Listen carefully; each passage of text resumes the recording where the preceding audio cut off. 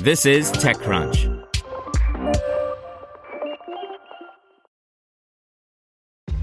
This episode is brought to you by ShipStation. You know, some things take a lot of work, like sending little robots to far-off distant planets. And just as that's challenging, so too is running a successful e-commerce business, especially when there's so much to do.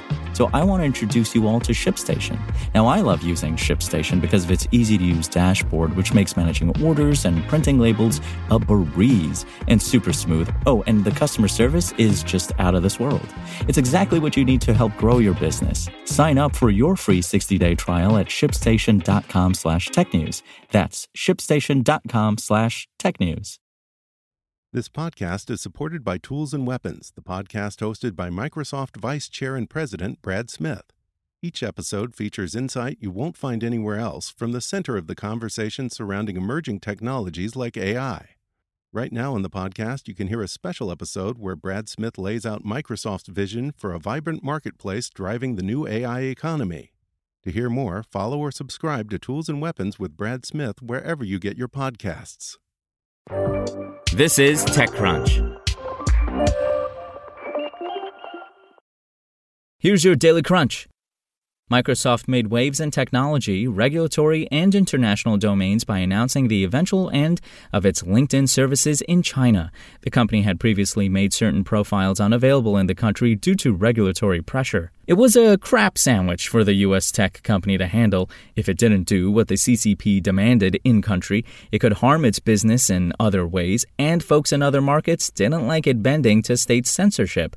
Microsoft's choice could wind up being a key moment in the longer saga of China's digital decoupling from the rest of the world. In other news, Tinder announced yesterday that it's rolling out a new way for its users to find a +1 for the upcoming end-of-year wedding season. Users will now be able to join the +1 option within the app to signal that they are either looking for a date to a wedding or are willing to be one. The new feature is accessible within Tinder's Explore section, which launched last month and offers ways to discover matches by interests and more.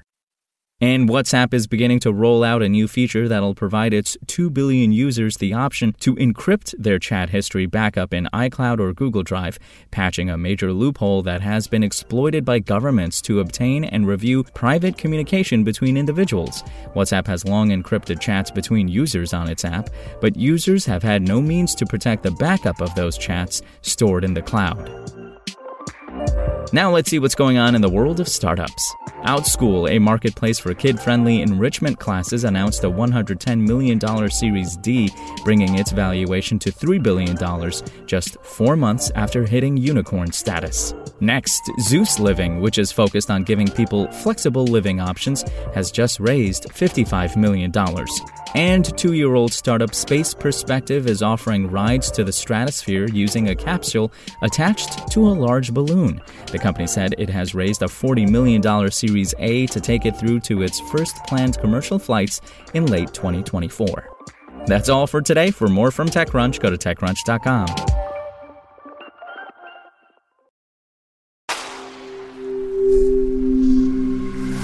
Spoken Layer. Want to learn how you can make smarter decisions with your money? Well, I've got the podcast for you. I'm Sean Piles, and I host NerdWallet's Smart Money Podcast. Our show features our team of nerds, personal finance experts in credit cards, banking, investing, and more. And they'll help you make the most of your money while cutting through the clutter and misinformation in today's world of personal finance.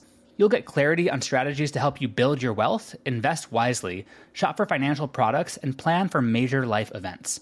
Listen to NerdWallet's Smart Money Podcast wherever you get your podcasts.